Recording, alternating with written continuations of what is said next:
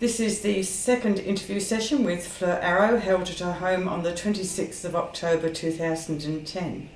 Now, Fleur, you just told me before I turned the recorder on about a plane landing in Avonmore Tce. Tell me about that. The plane landed and it went up and it stopped up.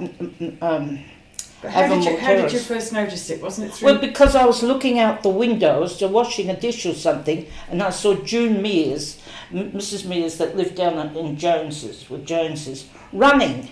And I looked, and there's a plane coming along behind her, a little tiger moth.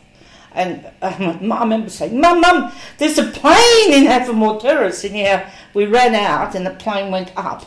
And then after school, the plane was still there, and we all helped, all the kids, because I told all the kids, and we took the plane down onto the golf course, and this fairway here, which is fairly clear. Now, at this stage, we had electric wires in all the streets, and they took the plane right up to, which was then Jarrett Street, that went through the middle of the golf course, and he got in it, and he came flying down, and how he got between those wires, I'll never know.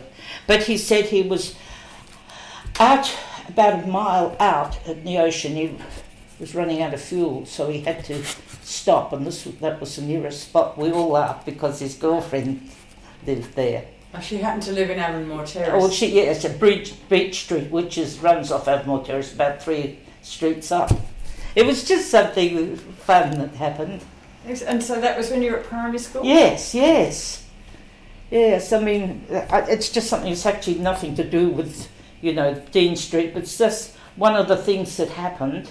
Did it get into the papers or anything? Well, I suppose it did. I don't remember. I just remember how excited we all were. It was another great thing that happened. And it must have been during the war.